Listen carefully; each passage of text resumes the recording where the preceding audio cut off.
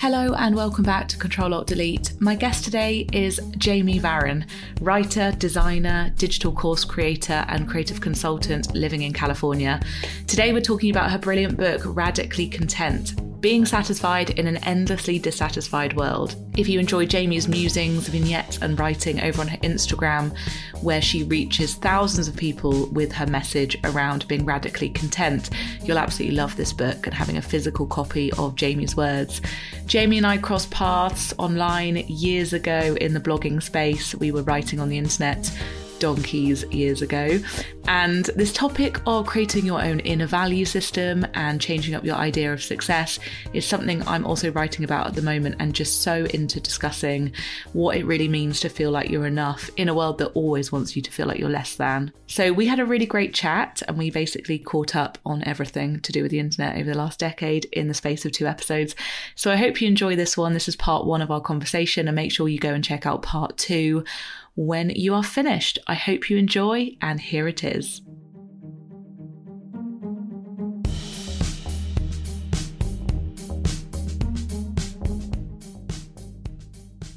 So I'm very excited to have the wonderful Jamie on the podcast.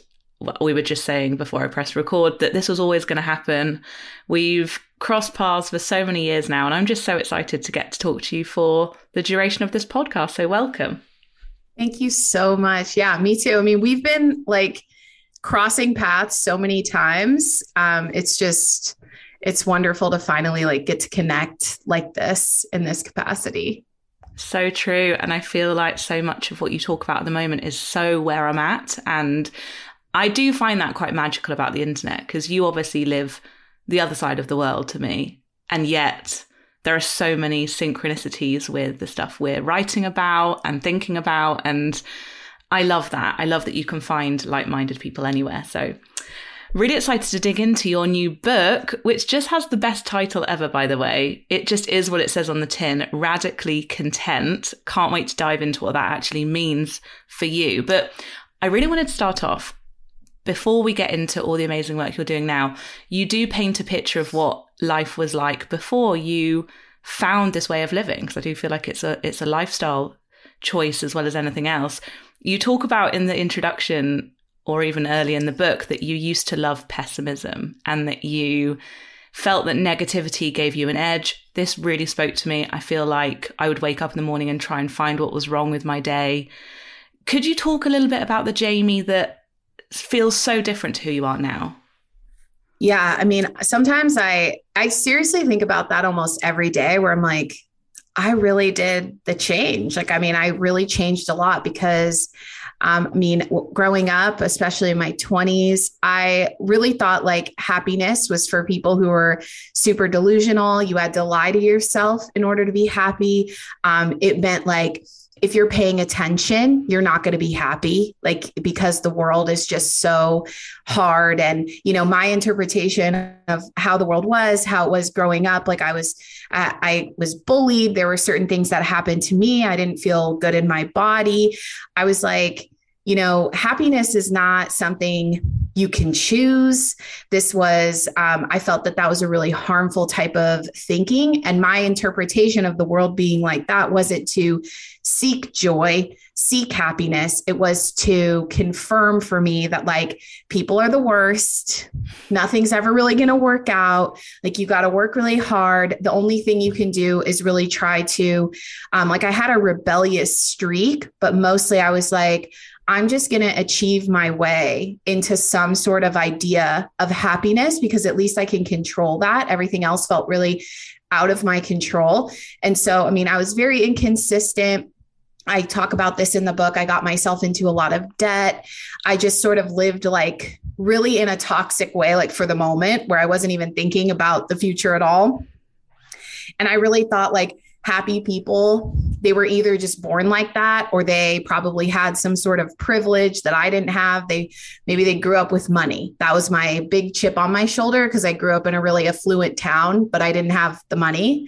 And so I always thought like, oh, they probably like grew up with money. that's how they do the work that they do. That's how they're happy, all of this, which like obviously informed how I thought about myself and what I thought I needed in order to be happy. So yeah, I mean, it was a real departure from where I'm at now. I don't think people really could believe it, but it's like, I don't even use this example in the book, but I'll talk about it now. My family used to know me as like the complainer. I was the one that I complained all the time. Every time we went on trips, I'm the one complaining. It's not good enough. I'm tired. My feet hurt. I don't want to be here. I'm hot.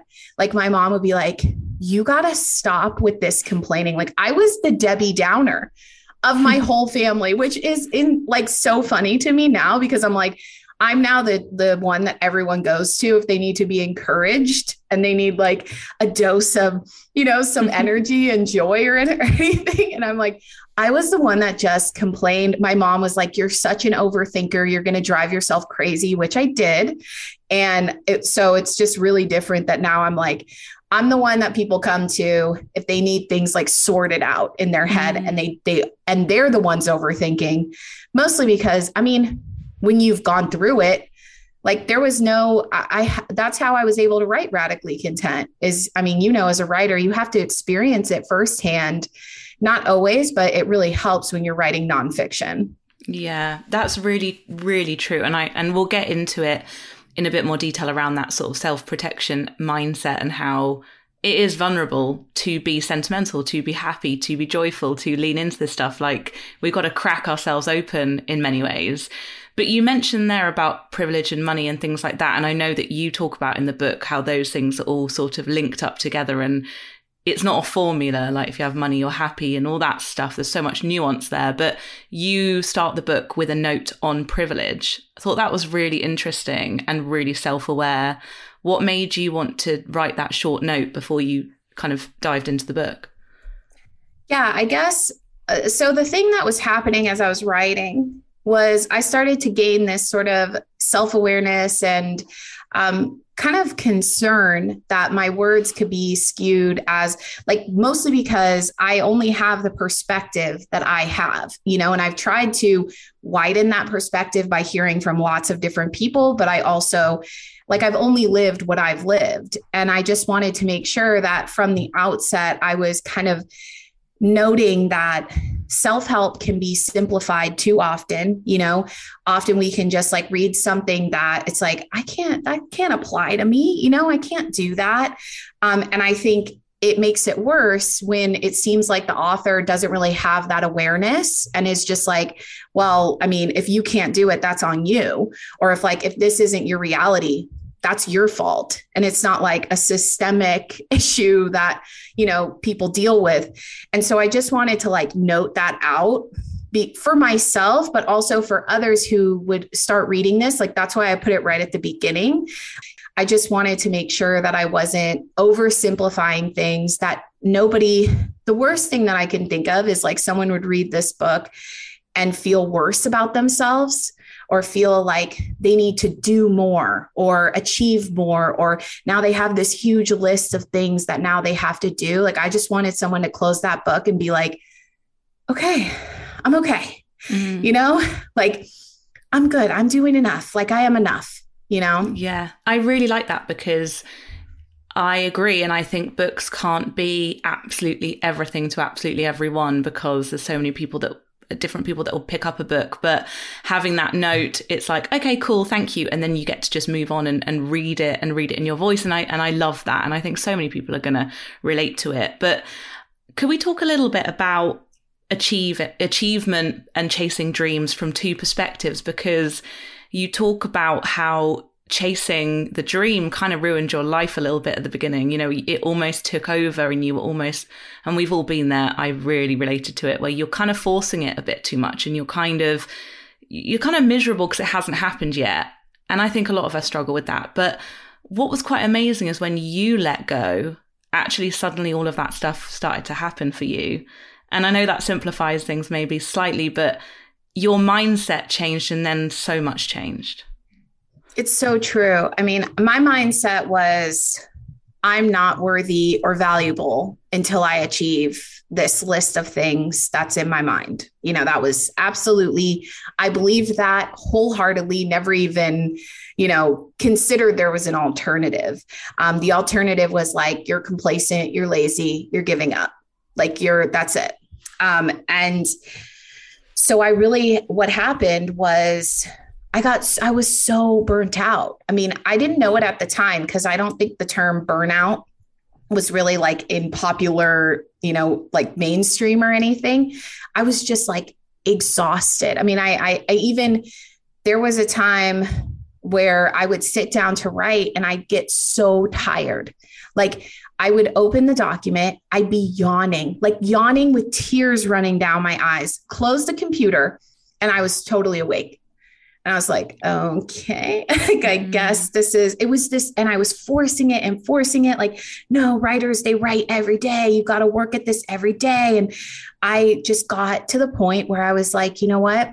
If I have to feel like this, if I have to feel this miserable, this stressed, this anxious about myself all the time, this much in doubt, I give up. Like truly, I'll give up. I'll go.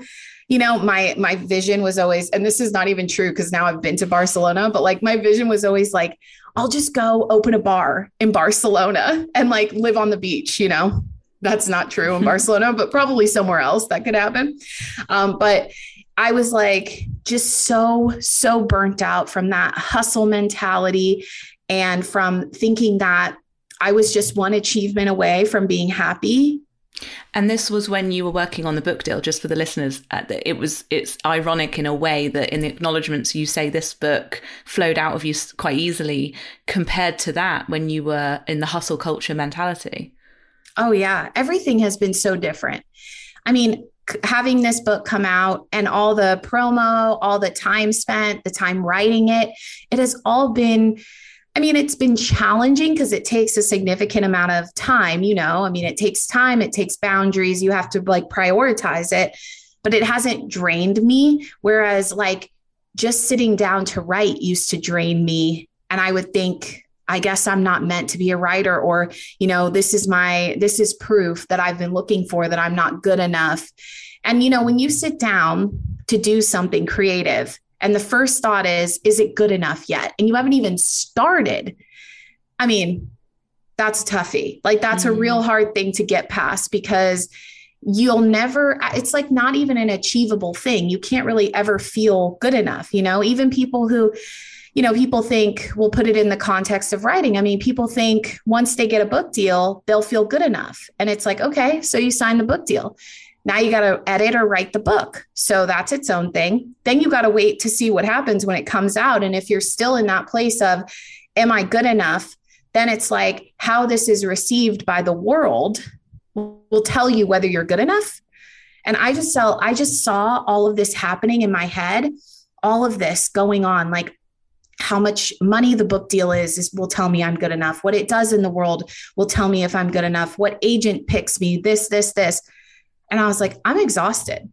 Like I'm actually exhausted. And also I had this real, like, no one's forcing me to write, like, it's like, this is my art. Don't I want to enjoy it a little bit? Like it's my gift. Why am I treating it like a burden?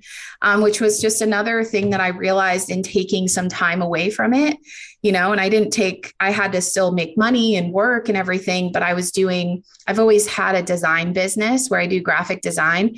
And that has always really helped me because I don't have those same feelings about it. I don't have the self-doubt.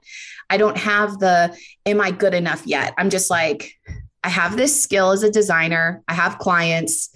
It's very simple. And I was like, can I just get to the place where my writing feels like that ever? And if it doesn't, I'll never write again. Like I told myself, I was like, you will never write again if you have to be this miserable to do it. It is not worth it. Like it was another thing, having my husband reflect it back to me too. He was like, do you even like writing? Like, what are you so stressed? And like all this. And I had really taken on that, like, you got to be struggling in order to make it. You have to sacrifice all of this. And when I changed that. And I decided, I was like, it gets to be easy. It gets to be joyful. It gets to be fun. That's the only way you get to pick up this gift again. Everything changed. Like everything. Right now, there's some things that I can't even like discuss yet, but like right now I am in process of every single thing that I have wanted to bring to fruition. Like, and it just sort of happened. And I'm like, whoa, that is magical.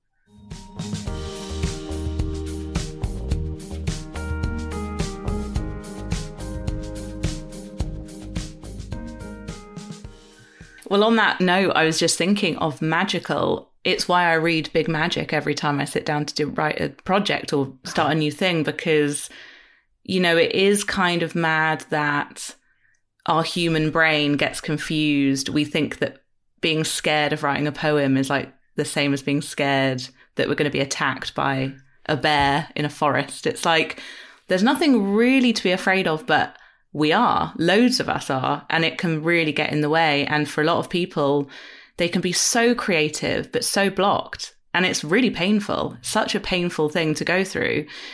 But could we talk a little bit about, you know, you touched on it a little bit there, but there's a chapter in the book called I'll Be Happy When.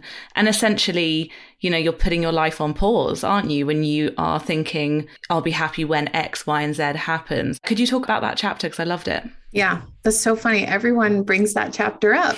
It's like, you never know which are going to be the ones that people really, first, before I answer that, I want to say that so much of what you've done in the world has inspired me in the way that you're so prolific. You ideate and put things out there. Like you were just saying that you always read Big Magic. And I'm like, I always read Big Magic too. Like it's because it's so helpful in just getting you out of your head. But also I remember when I started writing my novel, I was like, Emma did it. Like Emma did the novel with the nonfiction stuff. Like you really paved a way for me to do that. So that was really inspiring. So just wanted to point that out before I forgot. You never know really how things are going down. So that's so nice. Thank you. Oh my God. You showed me, I think that like you could be the multi-passionate and actually thrive with that. Cause I was like, I always thought you had to pick a lane, you know, and you showed me that. So yeah, I'll be happy when, I mean, it's so funny because I actually, back in like 2013, I had an outline going for a book called I'll Be Happy When. Like I've been obsessed with this concept for a long time because it's so universal. And yet for some reason, we don't talk about it that much. This idea that like our happiness, our joy, our fulfillment is always like X, Y, and Z away. It's always some far out place that we have to get to, which means in our minds, what happens, and maybe we don't realize this, is that we then start to believe that we need to earn those things. And so if we haven't earned it yet, we don't get to be happy, which is likely why a lot of us had a really hard time and still continue to have a hard time resting and taking true time off. I mean, I used to like, if I wasn't thinking about work or working, I was worried about work. So at least I could give it that, you know, like my off time, I'm like, I'll at least stress about work. That feels kind of productive. But you know, if you are always thinking that your happiness and your joy and your life gets to begin when you've achieved these certain things, you can imagine that you don't feel at peace in your daily life. And the thing is that I recognized is that it doesn't actually work. Those achievements, you can get X, Y, Z, and it doesn't always guarantee that you're going to be happy. In fact, it's often like you've really put such a high expectation on it that it feels like a lot, like because you've sacrificed. So say you're waiting for this achievement, this goal, and you got it after 6 months, but you've neglected yourself and sacrificed so much and you're exhausted and you think it's so worth it, but it has to make up for 6+ months of like suffering and sacrifice and all of this. And it's really fleeting. I mean, that's the thing with like big achievements. I mean, even an achievement as big as like winning a huge award on TV, you know, you get like 30 seconds to give a speech and then it's done. Like you're done, and that's the highest, that's one of the most visible honors. Right. And it really, really showed me that I'm not saying I don't like big achievements, because I do. You and I are both very ambitious. This is something we share. And yet I don't wait for my whole life to be hinged upon, like my whole life, my whole happiness, everything to be hinged upon those fleeting moments that take usually a very long time to build up to. There's a lot of work that is involved in hitting those kinds of big goals. It's so true. And it's interesting because I was thinking about this because I wrote about arrival fallacy for a magazine a while ago, and I'd heard the phrase, and it was around how you'll never arrive anywhere. There's no way that you'll suddenly tick off everything and be completely happy forever. But it's interesting because I did feel happier, I think, when my novel came out. I felt like I wanted to write that novel and be a novelist, and I felt this relaxation, and I felt like I'd reached something that I genuinely think did make me happier. But I think what I'm trying to make peace with now is that it doesn't make me immune to all the other things, the other challenges of life, to sadness, to bad days, to, I don't know, friends and family having problems. I think it doesn't take me to a different level of life, of like happiness, but I think it did fulfill a part of me. And so sometimes I feel like it's okay as well to admit that sometimes. Absolutely. I mean, that's something that I hope I got across in the book too, is that like achievement's wonderful. Like it really is. I mean, especially, and see, here's the difference though, Emma, why I think that it created a real genuine happiness for you is because notice that you didn't say that, oh, I felt genuine happiness because I got a book deal and then it like went on to do things in the world, like you were like, I really wanted to do that my whole life. Like I wanted that challenge. I rose to the challenge. I put in the time and energy. I mean, as someone who has also written a novel, it is a significant time and energy. It's very different than nonfiction. I mean, you have to really, it takes time. And so I think what you got was the fulfillment of you seeing through something that you have always wanted to do in a very genuine way. And that's very different than how we look at achievement to make us happy as like, it'll be impressive to other people. And that's so true, because that's just made me think that actually even saying that, it's not really a I'll be happy when moment, because I was happy when I was doing it. Yeah, I was happy. I was happy whilst I was writing it. So actually, I was happy when I did it, but I was also happy before. And before you knew it was going to be published, I would assume, I mean, you thought it would be because you've published other books, but, you were writing it just because it like was fun and exciting and challenging, and you wanted to see if you could. And that's what's really interesting, because what we often do is the complete opposite of like, or what we've been told is suffer through the writing, suffer through all of it. And then because once you get there, it's so impressive that you got like a book deal, that's the thing that'll make you happy. When actually, when you look back on like the times when you were most fulfilled, you're like, oh, it was enjoying all of the journey, all of the moments of it, instead of like probably seeing your cover for the first time was so fun. And it's not just in this one fleeting moment, because what often happens then is we don't celebrate those small moments. Like we don't even celebrate that journey, because even the journey gets tainted by, well, but how's it going to do? How are people going to receive it? And it's like, well, how did I feel? This is the day that I'm in. How did I feel writing it and enjoying that process? Like that's such an important part of it. But we often that's like the last thing we think about is like, what's my own enjoyment in this? It's so true. I mean, I think you and I don't, but like you and I, we kind of do this, but I'm just saying like in general, I wasn't always like that. So I always thought like the process should be hard, and that's how you earn the accomplishment. Like if it's easy, what do you really get out of that? And I'm like, oh my God, she's so misguided. The past version of me.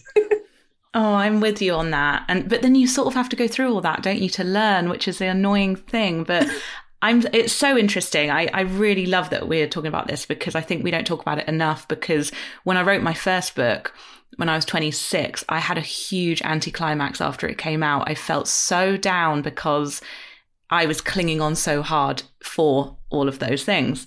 Where's my trophy? Where's my stuff? And it was so misguided. And now, having spoken about the novel, I was happy.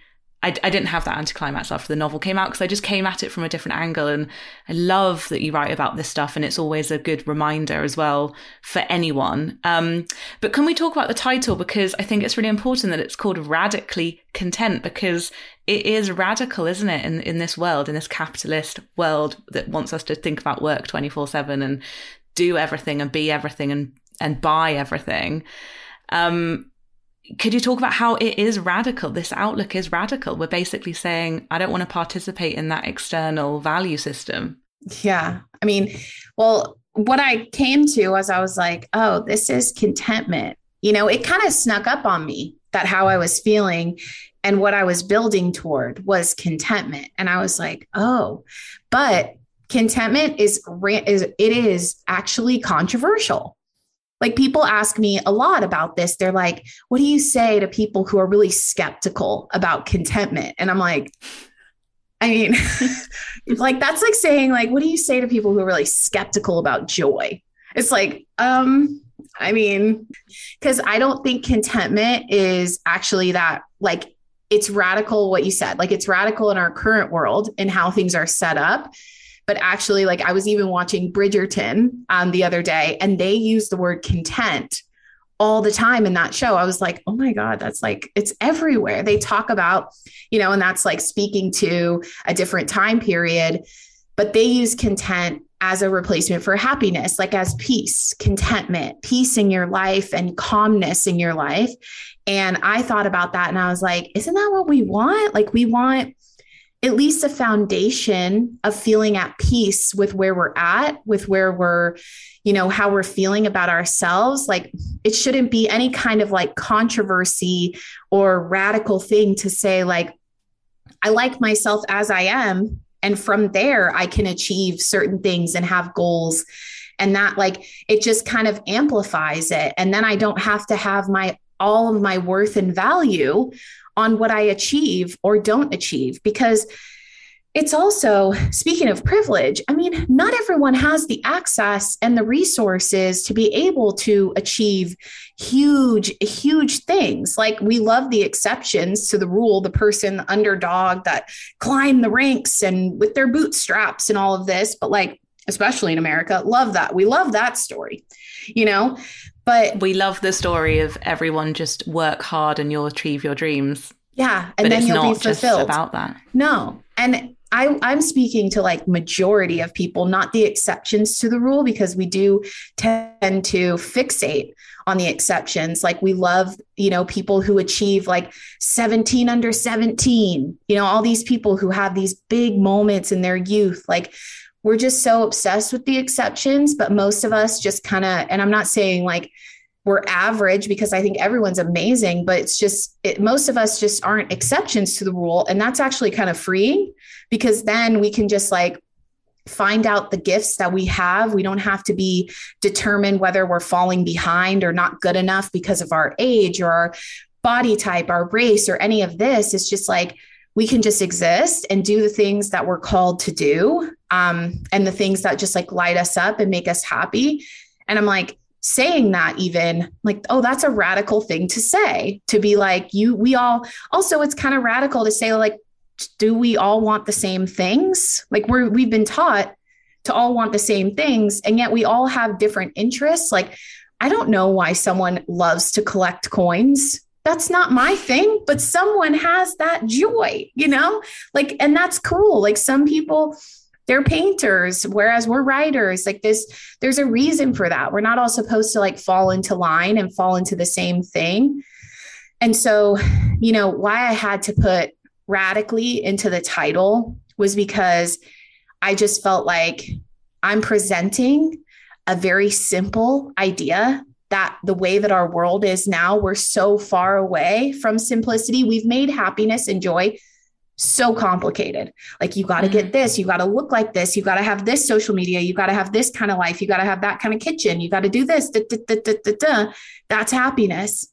And it's like, no, I mean, all those things can add to your life, but really having that foundation of peace and acceptance, and not in an acceptance like, oh, I give up, now I'm complacent. It's just like, I like myself as I am. I'm enough as I am. My worth and value is unconditional. And everything I achieve or do from there, I'm just doing because I want to do it. I want the challenge. I want the experience. Like, we don't have to have this crazy intensity to everything. Like, everything's so serious and everything has to be, it's like, I think we've really gotten away from just like having some flow and peace and joy in our lives, like just having like simple joys and like, noticing what's around us already. And so it's really interesting how much of this does seem really radical, does seem really like out of the woods or something. But then I think what happens is then people read it or they think about it and they're like, oh, wait, this is actually like not that hard to do. I mean, you just got to change how you're looking at things. Yeah. It's crazy when you say it like that, actually, that how is it radical just to kind of like yourself more? But God, that's where we're at, apparently. Hello, and thank you so much for listening to Control-Alt-Delete. This is the end of part 1 with Jamie Varin. If you're interested in hearing more from wonderful Jamie, go and listen to part 2 where we continue our discussion. Thank you so much for listening.